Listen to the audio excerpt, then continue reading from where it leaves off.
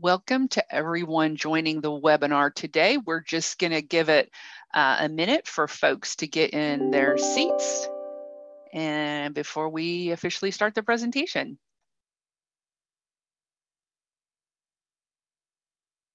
I thought about that this morning because we can edit the video, but we don't always go and edit the audio. So if you're an audio listener, just hang tight for a minute and then we'll be ready to get started.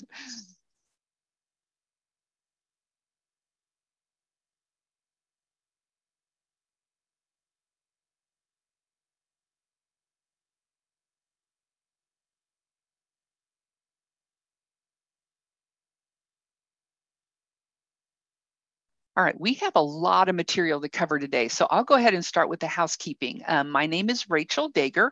I'm the Executive Director of SNEB and glad you're joining us for the presentation today. We actually have a webinar sponsored by two SNEB divisions, the Digital Technology Division and the Children's Division. Let me put the all right, hang on a second.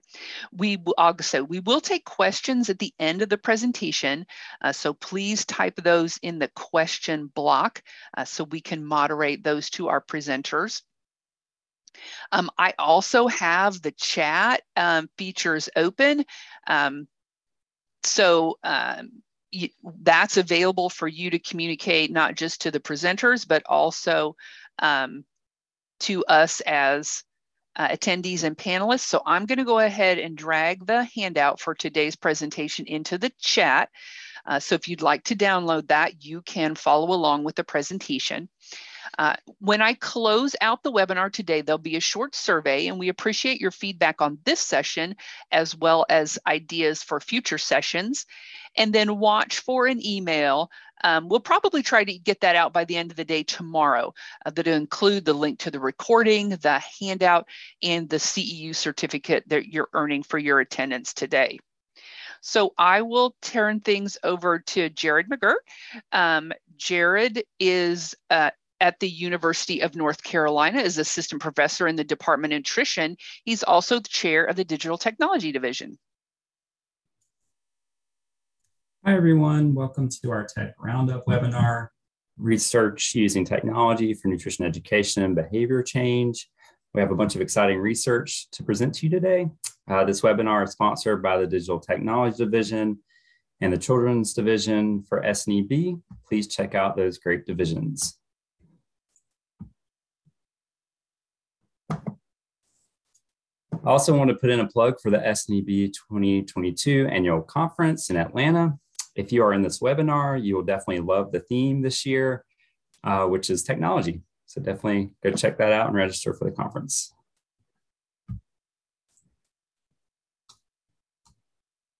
Oops, sorry. All right, on this slide, we have a list of the nutrition educator competencies that are addressed in this presentation.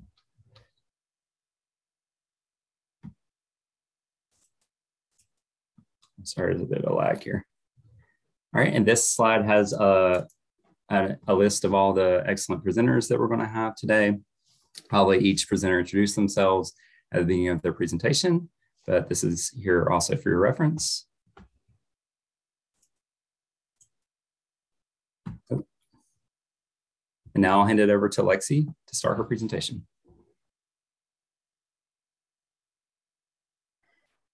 Great. All right. So I think I have remote control now. Hi, my name is Lexi McMillan Uribe. I am an assistant professor of healthy living for the Institute of Advancing Health Through Agriculture at the Texas A&M AgriLife Research and Extension Center at Dallas. That is a mouthful. So today I am going to be presenting some evaluations that we did of commercially available infant feeding mobile apps. And we used what was called the App Quality Evaluation Tool. And I believe that in the participant list, I saw Kristen DiFilippo, who actually created this. So I'm really excited to present what our results with her today.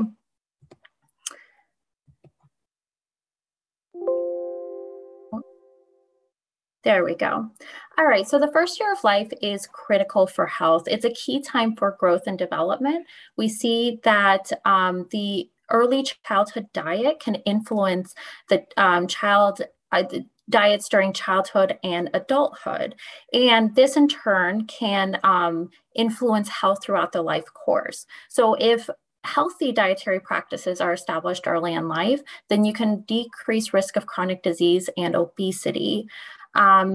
Also, the first year of life is critical for health because children are eating small amounts of food. So we need to make sure that those foods are nutrient dense, especially during that time. Unfortunately, mothers from low-income households are less likely to follow desirable feeding practices. And on the right here, I just have the dietary guidelines for Americans recommendation. As many of you probably know, the dietary guidelines just added birth to 24 months as part of the dietary guidelines. Previously, it started at 2 years old. So this is just emphasizing the importance of this life stage in terms of diet.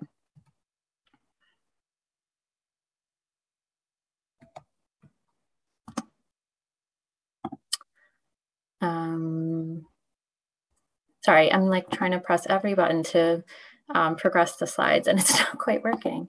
Oh, there we go. All right.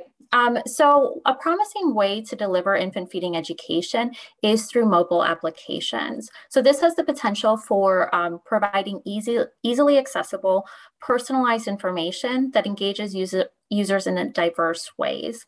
So we see that smartphone ownership is high, regardless of income level, though we do see that it does go up as income levels go up. Even at the $30,000 or less range, you still see a majority of individuals who are using smartphones. And we do see some evidence of acceptance of health apps among mothers of low income households. However, we do not know about the quality of existing commercially available infant feeding apps. And if mothers are using and accessing these, it's important to understand that. So the purpose of this study was to determine the quality of commercially available infant feeding mobile applications and their appropriateness for mothers of low-income households as assessed by health professionals. So I just wanted to show, I won't go into great detail here, but I just wanted to show the different rounds of evaluation that we did for all the apps. So we found a lot of apps using various search terms, and then we applied, so this was 2 researchers who then applied exclusion criteria during each round of review to then select what ended up being 6 apps. The app quality evaluation tool is pretty long to evaluate it, so we really did want to whittle it down to 6 popular and the apps that we felt that mothers would be accessing and worthwhile to evaluate. So the 6 apps that we ended up with, were WebMD Baby, Baby Plus, Text for Baby, Baby Center, What to Expect, and The Bump. So a lot of you have probably heard of these apps, quite popular, and they were all available for free. So sorry about that. I think my, the transferring it over messed up my table here. So there is more below here, but it's just not showing up. So the app quality evaluation tool, which we used, is a validated and reliable tool for evaluating nutrition app quality by nutrition clinicians, educators, and researchers. And so it has 7 domains. 5 of those domains are core domains, so they don't change. And so that's behavior change potential. So looking at whether the app will lead to behavior change, knowledge support. So does it support an increased knowledge, skill development potential? Does the app help you develop a skill? App functionality. So these are the technical aspects of it. Like, is it easy to use? The speed of uploading it? And is it meeting its intended purpose? So does the app have a clear purpose? Does the app title reflect it? And so what's missing from this table are two of the domains, which you change depending on the audience. So we looked at whether the app was appropriate for different women according to income group, as well as race and ethnicity. So we looked at the app's appropriateness for Black, Hispanic, and for white mothers. And then the other one was whether the content was appropriate, depending on, if the content was appropriate for mothers of low income. So that was our target audience. And so thankfully I remembered the last two criteria there.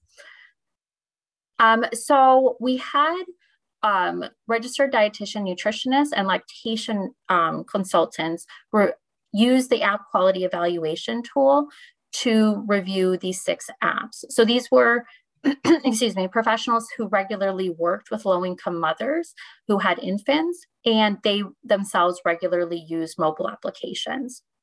So for the 6 apps that were reviewed using the app quality evaluation score, or app quality evaluation tool, we took an average sum for each of the AQEL domains, and then we converted this to a 10-point scale because there was variation in how many questions each of the domains had. And so anything above 8 was considered high quality.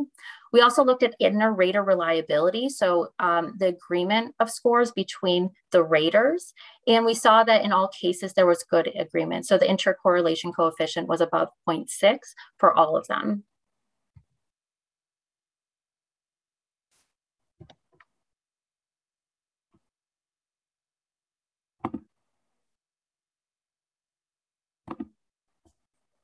There we go.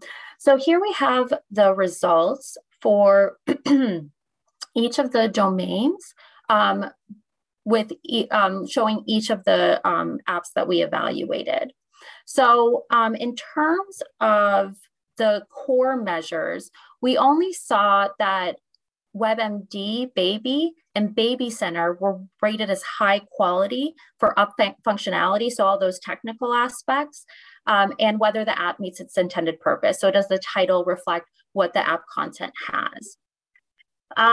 Looking at other domains, we see that comparing low-income mothers to high and middle-income mothers, all of the apps were rated as appropriate for high and middle-income mothers, but none were rated as appropriate for low-income mothers.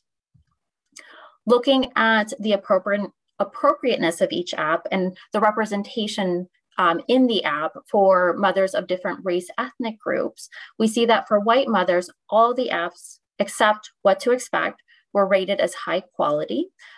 Whereas for Hispanic mothers, only 1 app was rated as high quality and 3 were rated as high quality for Black African-American mothers.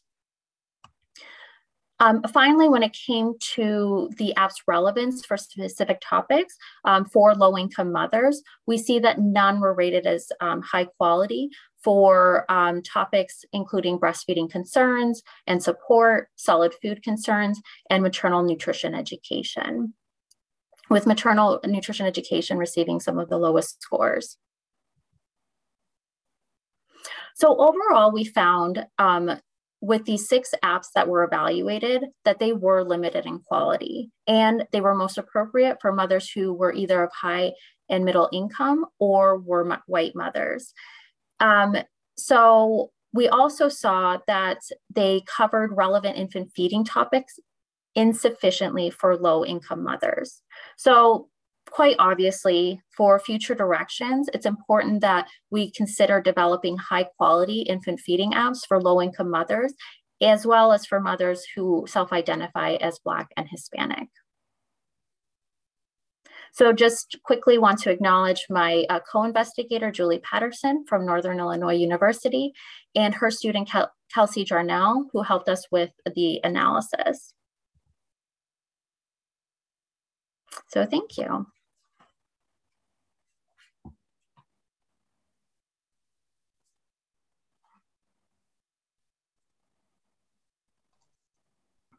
Okay, great talk, Lexi. Thanks so much. Happy to be next in the lineup. So I'm Gina Trapicchio. I'm an assistant professor in the Department of Social and Behavioral Sciences in the College of Public Health at Temple University, and a research scientist at the Center for Obesity Research and Education. And I want to thank Jared and the leadership of both SIGs for putting together this webinar today. I'm really excited to have the opportunity to share our work with you, which is called iBite for Health. And I'm going to share a little bit of the work that we did developing this mHealth intervention for obesity prevention. So let's see if I can beat the lag time. I guess not. Have to figure out a filler for the, so this is my current funding disclosures right now. And I will note that the project that I'm presenting today was funded by HRSA and the Preventing Childhood Obesity Challenge, the Maternal and Child Health Bureau of HRSA. So Lexi's work actually really nicely set up my first disclosure about iBite for Health, which is an mHealth text messaging based intervention, and it's not an app. Because one of the first things that we learned in our formative work was that our participants were not interested in an app. They wanted something that was, going to come through directly on their phone and didn't require an additional step to access. And as Lexi mentioned in her presentation, there's lots of existing apps out there, but the evidence base isn't always compelling for their use. And so we were excited to really think creatively about how we could design a program that could be delivered on a smartphone to address some of our key barriers that we know exist to childhood obesity intervention currently, but that wasn't an app. And so first we wanted something, again, that leverages all of the benefits of using technology in the first place, right? The fact that it's cost effective, it's scalable, it's easy to disseminate, really to help us address some of our key issues related to health equity. But we also wanted it to be tailored and dynamic and community informed and target key health behaviors that are really relevant for parents of young kids. And then also, most importantly, are actually theoretically driven and evidence-based, right? Because for this group, I don't have to talk about the importance of that, but when you navigate, the digital health space around some of these things, they're not always evidence-based or theoretically driven. So that's kind of the motivation for how we began to approach iBite for Health. And so this is an outline of the plan. As I mentioned at the beginning, this is funded through actually 3 phases of funding from HRSA for their Childhood Obesity Grand Challenge. And this was a really kind of innovative model that allowed us multiple kind of stages and opportunities to develop this project and inform this work. So first, it was born out of a primary care partnership that was done with our federally qualified healthcare centers in Philadelphia. We worked with our behavioral health counselors to really help them to learn from them about some of the challenges that they were encountering in the clinic. And then we also directly partnered with parents and guardians of young kids in the primary care clinic to learn about technology preferences, cell phone access, text messaging plans, and content development. And we were specifically interested in thinking about ways that we could develop a photo, picture, and video-based content. So that way we could address varying literacy levels. And so that was really all done in our first phase. And then in our second phase, we really wanted to do some pilot testing around feasibility, acceptability, and engagement, because we know that engagement with our digital health interventions is what's going to actually drive some of those behavior changes. And so if we could come up with something that participants were actually going to open, use, like, and engage with, that would kind of show some real promise for potential longer term outcomes. And then, of course, we ultimately wanted to test the efficacy of the program, which, full disclosure, was disrupted due to COVID. So spoiler alert there as I kind of get into our efficacy testing. But so based on our formative work, those 2 phases of formative work that we did in primary care clinics with parents and guardians and our behavioral health counselors, we identified these 6 behavioral targets as kind of the key things that parents were most enthusiastic about receiving more information about as it relates to obesity prevention targets for their kids. And I will also note that we did not pitch this as a weight management or obesity prevention intervention. We really wanted to know broadly about what are the key kind of health concerns that you have related to you and your child's health. And this is what parents talk to us a lot about. I'll also note that integrated within each of these key behavioral health targets, parents were really concerned about structure, routine, right? The hows of doing all these things. They weren't really as concerned about the whats, right? Like everybody knows they need to give their kids more fruits and vegetables. It was really more around strategies, like how do I set goals and how do I get them to sit still, right? And a lot of these things that we learned from parents. So that was really insightful.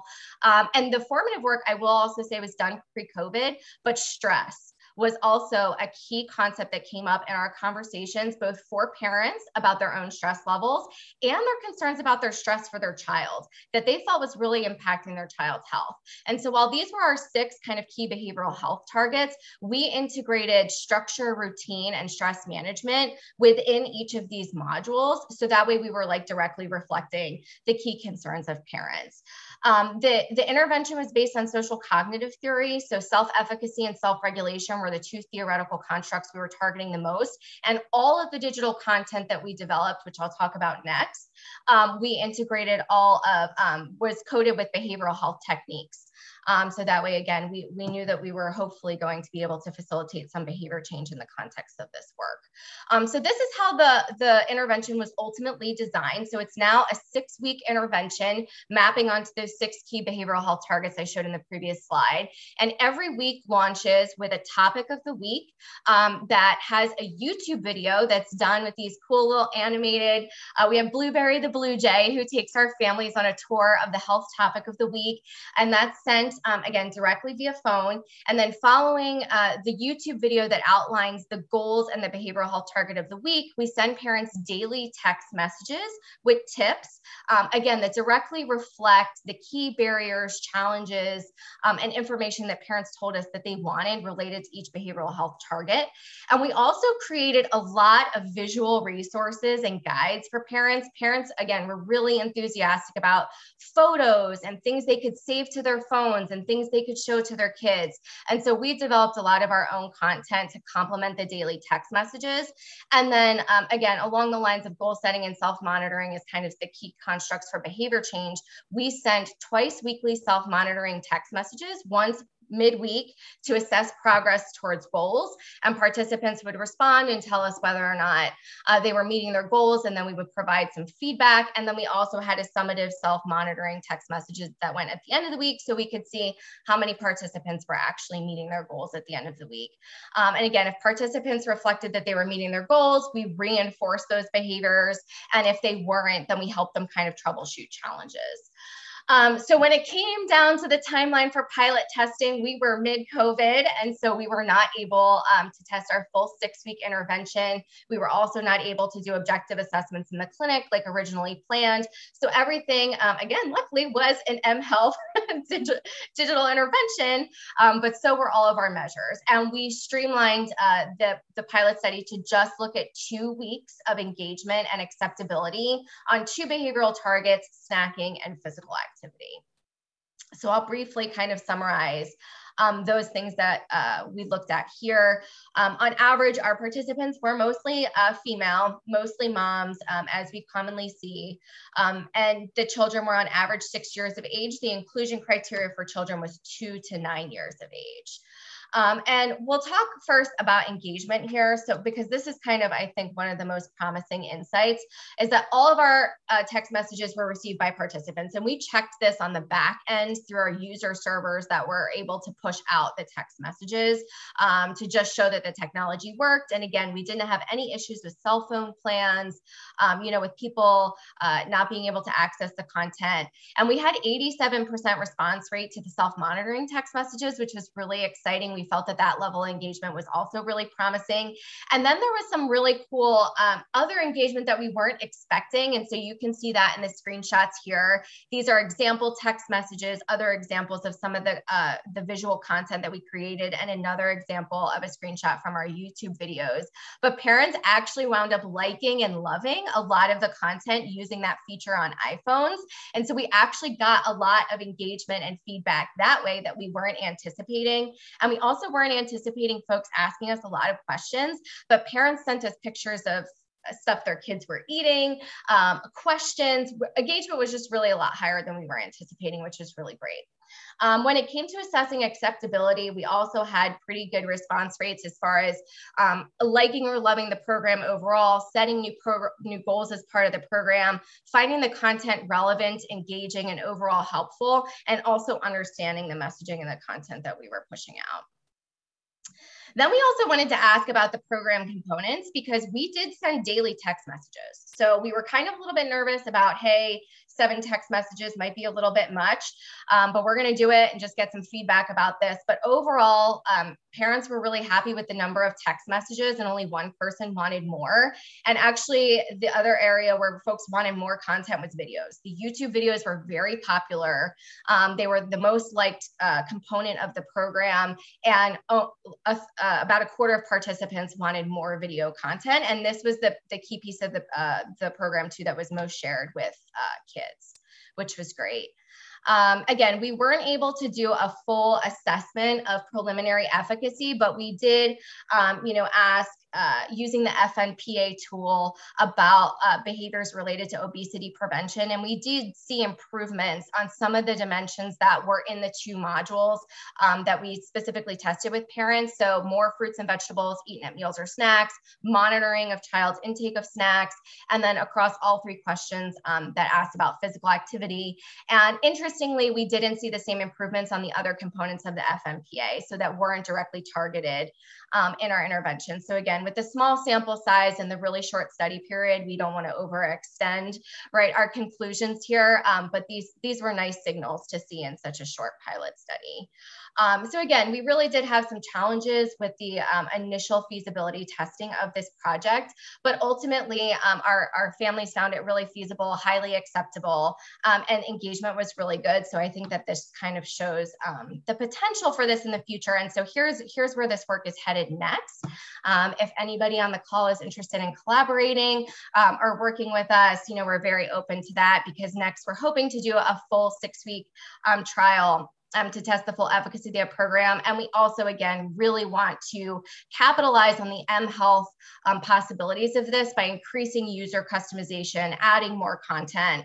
And then ultimately, the goal of this project is to get it back into behavioral health care where it started in the first place. So we're also working with our partners there for clinical integration.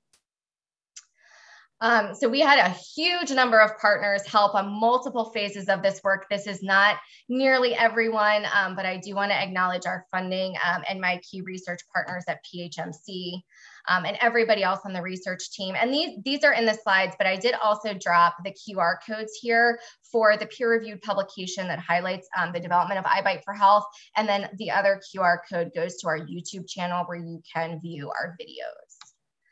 And I will stop there and hand it over to the next person. And thank you all so much.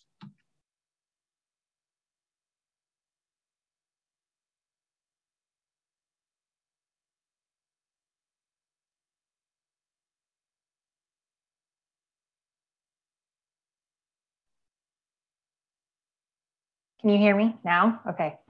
The mute button disappeared on me. Sorry about that. So my name's Sam Han. I use she, her pronouns. I'm currently an NIMH T32 postdoctoral fellow at the University of Minnesota, and I am currently in the transition of leaving postdoc and entering a faculty position at Central Michigan University Medical School. So today I'm going to be talking a little bit more broadly, instead of talking about my own research, talk a little bit broadly about the idea of dietary self-monitoring apps and thinking about whether or not they may be helpful or harmful.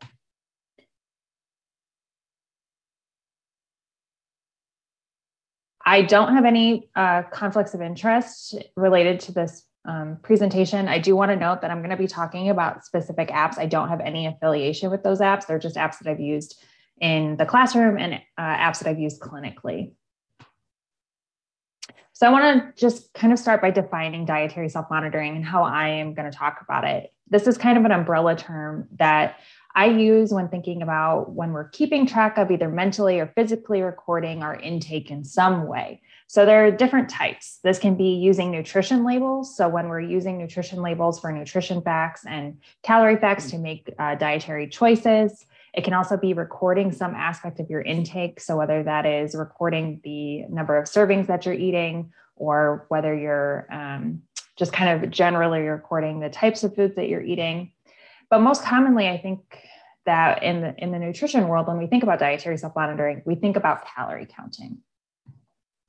And historically, dietary self-monitoring has been recommended by the American College of Cardiology, the American Heart Association, the Obesity Society, and the Academy of Nutrition and Dietetics, all for weight management purposes. Certainly in the Academy of Nutrition and Dietetics, it's used for other things, But I think broadly, the biggest use for dietary self-monitoring, and particularly, is for weight management. But the reality is this form of dietary self-monitoring at one point was used in clinical context in this very descriptive way as part of this larger intervention. But that's not really how dietary self-monitoring is used anymore. In part, this is because of the advent of apps and technologies that make dietary self-monitoring easier than ever, right? So we have apps like MyFitnessPal, which has over 50 million downloads. The most likely person to use apps like this are young people. So 50 million downloads, over 20 million active users a month. Other things like Fitbit, which started out as a physical activity self-monitor, but has transversed into the dietary self-monitoring sphere and has over 27 million active users a month. And then other things like Lose It, which has millions of users, but we think of less frequently, and newer technologies like Noom. So millions and millions of people are using these things, and it's not necessarily just in the way that we would do it as part of a very descriptive clinical intervention where it's part of a larger context. So we need to recognize as nutrition educators, both in the classroom and with working with clients, they likely have some exposure to these things. And we can't necessarily think that they might be good for everyone. So I'm going to kind of think through some of that. Now, theoretically, and I think Gina touched on this a little bit, self-monitoring can be really beneficial by bringing attention to the behaviors. By monitoring them, you become more aware, and then you're able to set SMART goals. You're able to monitor your progress towards those goals, and ultimately that results in behavior change. And theoretically, this may or may not lead to weight change if we're thinking about in the context of weight management. And certainly, self-monitoring in clinical weight management as part of larger interventions has been shown to be helpful in creating behavior change. But I think we also need to consider potential consequences. And in particular, I mentioned I am an eating disorder fellow. So I think about the potential for dietary self-monitoring to increase eating disorder risk. Dietary self-monitoring functions in creating behavior change by increasing the focus on food and how it affects your behavior and ultimately how it affects your weight if we're thinking about in weight management. Eating disorders are characterized by a preoccupation with food, weight, and or shape. So if we think about this critically, it's not unlikely that for some people, this increased focus could lead to a preoccupation. Certainly, this is not the case for everyone, but it is a consequence that we need to think about. And there's a lot of research that I've highlighted below, including my own, that looks at this relationship. And for example, the Levinson article looked at a population of folks that were seeking treatment for an eating disorder, and 75% of those patients said that they believed MyFitnessPal contributed to the development of their eating disorder. So we can't disparage this. We have to think about potential consequences.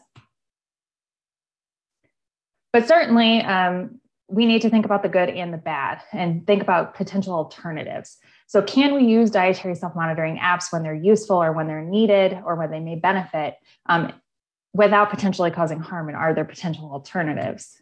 And one potential alternative that I just want to highlight and have people think about as they're using dietary self-monitoring in their clinical or the educational practice is Recovery Record. So Recovery Record is a dietary self-monitoring app that was actually designed for eating disorder recovery. But the reality is it can be used for everyone. It is not eating disorder specific, although it was designed for that. And it's a dietary self-monitoring app that really takes a more holistic look at the relationship with food. So it's not weight-centric, it's not calorie-focused. And I'll get into a screenshot of what a meal log looks like or what how tracking looks a little bit different. I'm sure we're all very familiar with things like MyFitnessPal, so provide this alternative and what that looked like. For clinicians, one thing I really like about Recovery Record is that you can actually create a clinician profile and link it to your patient's profile. So profiles in the app is downloadable on both Apple and Google. It's free for everyone, including clinicians in a clinician profile. So it's easily accessible, but you can connect as the clinician with your client's profile so you can see everything that they logged. You can also work within the app to help them set goals, coping skills, meal planning. And you can also send HIPAA compliant notes and messages, which is really unique. So let's take a look at what this looks like. This is a screenshot of what a meal log looks like in Recovery Record. You can log whether or not you skipped a meal. Obviously, this is really important when we're thinking about consistent eating for eating disorders, as well as things like diabetes. You can track how you're feeling overall to get an idea of how you're feeling physically or emotionally and how that impacts your intake. Feelings. So I do a lot of work in intuitive eating and getting in touch with, are we eating emotionally? Are there foods that we turn to when we're feeling a certain type of way? So it allows you to track that, as well as obviously in this middle section, you can track breakfast, lunch, dinner, snacks, anything unplanned. And then you can also get in touch with some of these common food triggers or things that when we're working with people and trying to change their dietary intake behaviors, we often talk about, and people aren't necessarily aware of, but this app logs them, like where they ate, who they ate with, how long they went in between meals or snacks. And then the dietary intake portion itself is actually a little bit different on this app. So instead of logging the calories or things like that, you can see there's this what did you eat and drink box. And when you click on this box in the phone app, you can log kind of however suits you. So if you want to track that you had a half a cup of broccoli and a half a cup of rice, you can do that. You can also kind of insert whatever text works for you, but alternatively, you can take photos.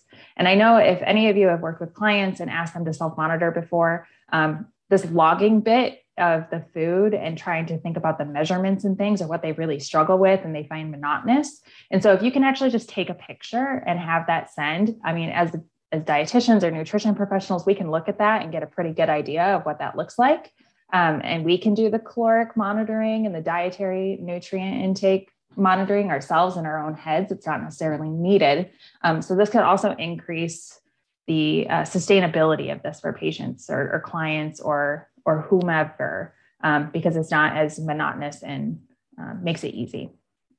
Then you can have people tune in to whether or not the portion size was inadequate, adequate, or excessive, to try to tune into those hunger and fullness cues, as well as nutrition needs, and kind of make this thought process on eating a little bit more intuitive and to get better in tune with our signals.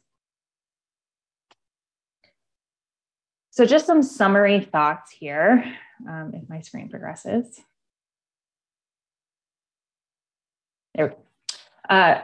Just being acknowledgeful that there are millions of people that are using these apps every day, like MyFitnessPal and Fitbit. And so they are touching people's lives, whether we are directly impacting them ourselves, and whether we are monitoring them. So we need to think about how people have interacted with them in the past, and then think about, just because they're common doesn't mean that they're not harmful. So we can't just recommend these things without thinking about potential consequences. But certainly there are certain circumstances where dietary self-monitoring can be really helpful and really impactful and can be really beneficial for behavior change. So if we do feel like these things might be beneficial or necessary, are there less weight-centric, weight-focused, calorie-focused options like Recovery Record that we can consider instead?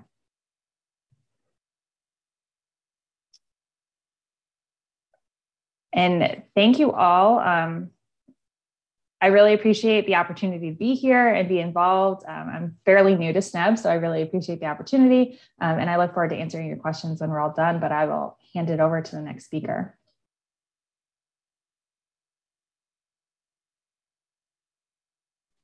Okay, I think I'm gonna try to share my screen because I have some animations here.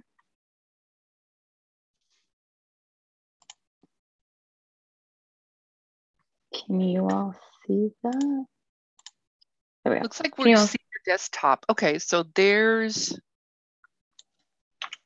I think if you put it in a presenter view, because we're seeing like a presenter view instead of a. Let's try that again.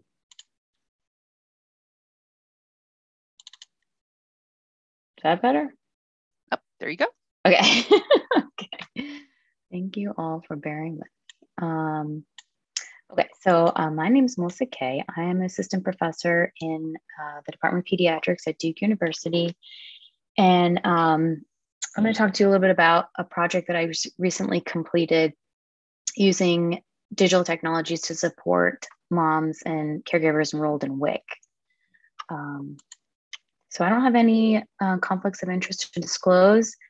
And I mean, I thought I'd start with some background that probably most of you are aware of the obesity epidemic that continues to persist, particularly among our youngest population, with about 15% having obesity. And then given the impact of COVID that COVID had on child weight, we're probably going to see these rates rise even higher in the coming years. So a lot of my work focuses on how can we prevent early life obesity, so in those young kids 0 to 2. And so I focus mostly on the first 1,000 days of life, which encompasses the period of conception to 2 years of life, is this really offers a critical opportunity to influence a child's nutrition and risk for obesity, because this is when food preferences, eating patterns, and dietary habits really are shaped. And then they track through childhood and have lasting effects on the development of adult food preferences and intake. So most of my work focuses on maternal diets. For better or for worse, moms are considered the gatekeepers of food in the home. And so mom's dietary preferences can heavily influence the foods that are available in the household and then subsequently offered to children. But most moms are not meeting dietary recommendations. And so their children are more likely to have poor dietary quality if they themselves do, because of the importance of role modeling and shaping child diet. So that's why most of my work focuses on changing mom's diet as a way to influence infant diet. But there are also variations in diet quality by different sociodemographic characteristics. Again, a lot of what I'm talking about today was set up beautifully by the other presenters on the panel. So specifically, we know that income plays a big role in diet quality. So people living in lower income households the data shows tend to have fewer fruits and vegetables, more sugar sweetened beverages, and just kind of overall lower diet quality. And so therefore, most of my work works with parents and caregivers enrolled in WIC. So WIC is a federal nutrition assistance program for pregnant women, postpartum women, and children up to age 5. And so one of the great things about WIC is that they offer high quality foods. They offer vouchers for nutritious foods. And the food packages that people can qualify for are aligned with national dietary guidance and are really meant to provide nutrients that are lacking in the diets of pregnant women and young children. And so this is just a snapshot of the foods included in the food package. You can see they're nutrient-rich foods. And the other thing about WIC is studies show that it actually is a really important strategy for early life obesity prevention, and that the longer one participates in WIC, we've seen improvements in diet quality in both moms and children. But the problem is that participation in WIC is declining. So this graph shows us that the percent of eligible households, so those that are eligible to participate in WIC, that actually participate. And we've seen a steady decline since about 2011, with more current rates at about 50%. So that means half of people who are eligible for this program are not participating.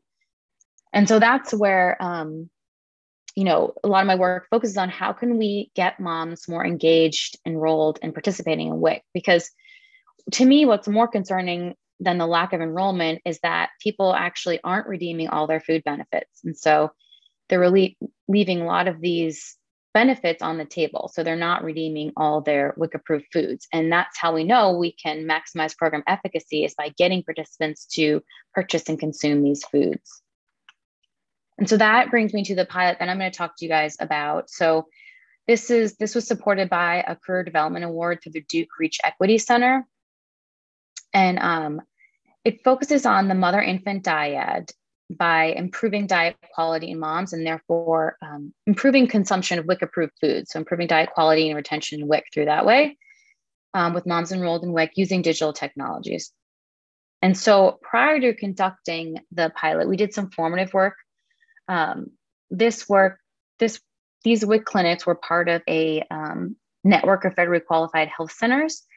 And so we worked with some of the providers and WIC participants to do some phone interviews to just figure out what are the foods that are most commonly redeemed, and then what are the foods that are least commonly redeemed. So we could really focus our text messages on those foods.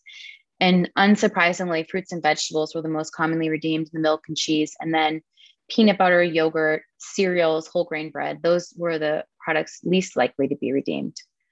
And so we took that knowledge and we created some behavioral goals. So we gave them 6 goals in total. They got 1 goal for 2 weeks. And so for these goals, we really focused on what to increase and what to eat more of rather than what to not eat. And so we gave them really specific amounts to consume either on a daily basis or on a weekly basis. These are all foods that are included in their WIC packages.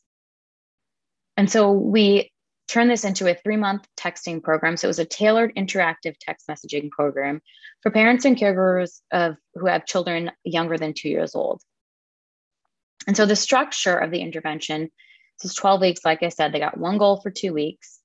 And they got, at the beginning of the week, they'd get a goal. And then we didn't do daily texting. But after listening to Gina's presentation, I kind of think we should have done daily texting. But we offered them 1 to 2 tips per week. And then at the end of each week, we asked them a tracking question, basically, did you meet your goal?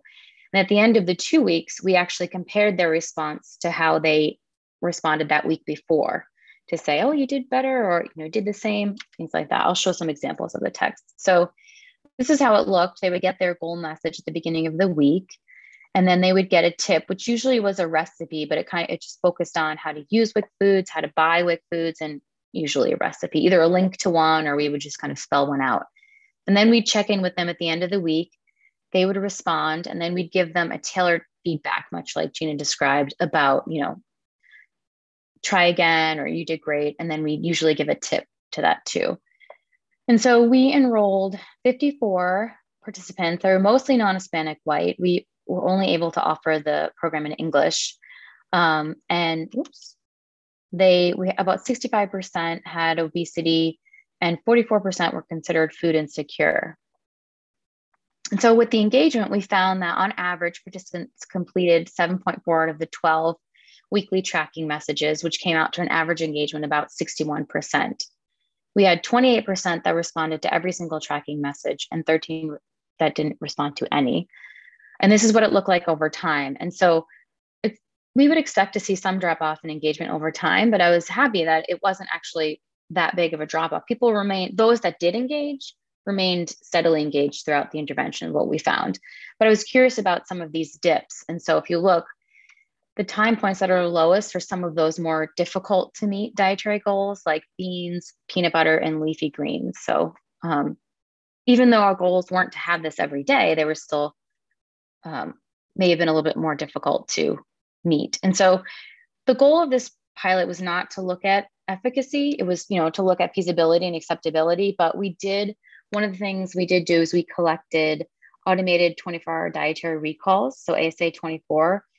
We used the ASA 24 to collect dietary recalls. We collected 2 at the beginning and 2 at the end so that we could just kind of get some ideas on if participants were changing any of their dietary intake or their diet quality. And so we measured diet quality using the Healthy Eating Index and, really didn't see a change in scores, which we didn't expect to see, but we did see some trends towards less added sugars, more greens and beans. I thought there was one more, but that's pretty much all we saw. And so we did conduct a satisfaction survey on all participants.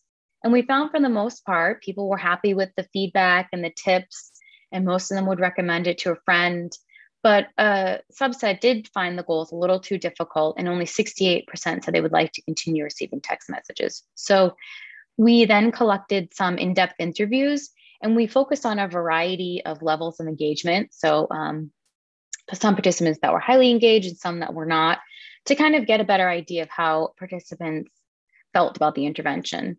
And so there were a couple of themes that emerged. One was that a lot of participants did say that they changed their eating habits. They became more aware of the foods they were purchasing and buying, and as well as the ones they were eating. But there were some suggestions for room for improvement, specifically around some more kid-friendly recipes. And then also some more tailoring. I had one participant say that she kept getting these messages about peanut butter, but she does not eat peanut butter. So generally, before we do any of these dietary change interventions, we do a behavioral survey to kind of get at what people are eating already. But for numerous reasons, we weren't able to do that. But overall, we did have some positive results that kind of trended towards the direction of doing something similar. So for future directions, this was the Healthy Roots. It was called Healthy Roots, the diet quality pilot. The next pilot that I got some funding to do was a responsive feeding pilot. So focusing on breastfeeding and bottle feeding, and hopefully eventually put all those together to do a comprehensive early life obesity program. And so a lot of people to thank on this. I want to make sure I leave some time for Jared. So I'm going to say thanks and hand it over to him. All right. Rachel, can you pop your screen back? Awesome. Thanks.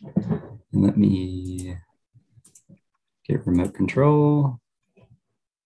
All right, I think we're good. So we don't have a ton of time, so I'm going to zip through this pretty quickly. I'm going to abandon my notes and it'll be okay. I just want to give y'all a feel for some of the research that me and an awesome team have been doing around using virtual avatars to promote healthy eating and physical activity. And so I'm Jared McGirt. I'm in the Department of Nutrition at UNC Greensboro.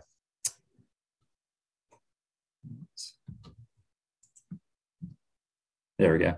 I just want to acknowledge my co-authors. A couple of them are, one's a presenter, Gina, and then the other one is an attendee, Bashira. All right, so we'll just zoom through this, but basically the problem is that many low-income families face barriers to healthier lifestyles, and they have difficulty accessing health promotion programs and a lack of access to individualized health information. So a solution that we have come up with is virtual reality and avatars. This is based off the fact that most kids love interactive visual experiences and games. So why an avatar? It allows for social interaction and tailored responses. It's good for those with low literacy. It can probe and moderate communication with youth and with their parents. And it can improve access to clinical guidance. Sorry. We also want to make the program more dynamic. So we've built in information from built environment databases to provide contextualized information on nutrition and physical activity environments. And we also wanted to make sure that the guidance the avatar is giving is really solid and evidence-based. So we pulled in the Bright Futures in Nutrition clinical guidelines, which some of you all may have heard of. And so that led us to combining this avatar approach with the Bright Futures clinical guidelines and the food and physical activity environment databases for contextualized guidance. And so here's a quick video. Hopefully this works. The UNCG Virtual Avatar Health Coaching Program provides an exciting opportunity for kids to get engaged in learning about nutrition and physical activity. Designed for children and their parents, the program provides a social connection that allows children to interact with a virtual friend that they can also personalize. The avatar provides evidence-based health guidance in a fun way that keeps children's attention. How would you make a smoothie? And helps them learn about healthy eating, snacking, and staying active. Our program also provides tailored contextual information to help users identify healthy food and physical activity resources in their own community. Parents and caregivers can also interact with the program to learn more about their child's health habits, as well as strategies to help their child stay well. Your child said they eat these items for a snack. Is this what you expected? The avatar can also serve as a continued learning resource. Ultimately, the UNCG Virtual Avatar Health Coaching Program will provide greater access to nutrition and health education programming for more families in need. Okay, so that was a short video showing the avatar program, and I'll just kind of blaze through this so we have time for questions. But basically, the Digitech division published a paper a few years back that was looking at who these avatar and extended reality type programs have been made for. And we found that there was a big gap, that children and racial minorities have not been a focus of these types of programs. So we decided to try and fix that. And so we had developed this avatar program, which we just showed you, and we've done some really cool research to try and understand interest in it from parents and youth from low-income communities. And so we've published in JNEB a really cool paper, which you should go check out, which talks about our findings. And we've also done some surveys with community agencies who think that it's a really cool way to reach and teach for their clients, and that they think it would benefit their agency. We've done some additional surveys with end users. Once we added the physical activity component, which wasn't originally part of the project, they really liked the physical activity component, and most reported an increased desire to eat healthy and exercise over the next month. And I even had someone send a picture of some fruit that they had prepared their child after watching this. I've never had someone send a personal email like that. I just thought it was kind of fun. Future directions, we want to enhance and add additional modules around shopping, meal prep, and make more sports-specific modules. We want to connect to more context-based data sets. There's a lot of cool stuff out there. I'll show you one here in a second. And then we're always looking for funding and partnerships, because this stuff takes a lot of development work. So this is one cool potential thing that we can connect into. So we could actually build in what the child's physical environment looks like around their house. And so say if they live like, near the mountains, we can actually show, hiking trails that are nearby them and give them a preview of what it would look like and all that kind of stuff. And their virtual avatar can be in that environment, kind of show what it would be like. And so we can build in these really cool these SDKs or these like gaming program type things into the program. All right. We have some really awesome community partners that have helped us with this work so far. And we did receive funding from the HRSA Preventing Childhood Obesity Challenge, like Gina did. And that's it. Thank you. So now we'll have about 4 minutes for any questions for the presenters. There's a couple of questions in the chat. So I think some of these have been addressed, but Gina, I think the first question is for you. How did you determine the time of day you sent the text messages? Yeah, thanks for that great question. We specifically asked that in our formative work in the first phase. So we knew what time of day parents wanted to get messages, and they told us in the morning and at the beginning of the week. That way it could kind of like set the tone for the day, give them tips, and then also, help them plan structure for the week. So we sent the text messages, not at the same time, but in the same time window every morning. So we sent them between, I think it was like 9:45 and 10:11, like every morning. And then we also sent the first, like the video of the week on Sundays or Mondays based on participant preference. There was also a question from Melissa about what she attributed the decline in WIC participation to. And it looks like she provided a great response to that. So you can check out that in the chat. A question for me, are there any rewards associated with or built into the program? Some kids enjoy the friendly competition among their peers, or even just earning points or virtual rewards allow them to upgrade their avatar, something like that. Yes, that's a great question. So that is where the program is going. And sorry, I didn't have a ton of time to dig into all that. But we're building in, I'm working with some really awesome computer scientists to build in artificial intelligence type machine learning approaches. And so a piece of that is building in this reward structure. And so, yeah, we're definitely doing that, because I think that's a really great point. That's definitely something that the kids enjoy. So that's all the questions in the chat. Are there any other questions from the attendees?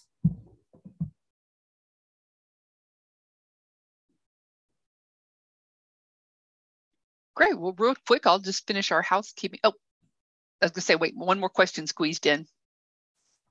Okay. So I can answer real quick. Sorry, go ahead. Why is WIC declining? Why did it start about 10 years ago? My guess would be in 2009, the food package changed to be more aligned with the dietary guidelines. And so that may be part of the reason.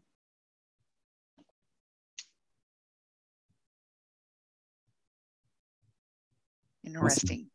Yeah, thank you for the presentation. And if you can always reach out to the presenters if you have a specific question. And as Jared mentioned, there is a technology focus at the conference. So I think there's a lot of great follow-up on some of these topics when we will be meeting either in person in Atlanta, or there are virtual options to participate in the conference as well. And just a reminder, there's a short survey when I close the webinar, and your feedback's appreciated. And then watch for an email. We'll probably try and get it out by the end of the day tomorrow that includes the recording, the handout, and your CEU certificate.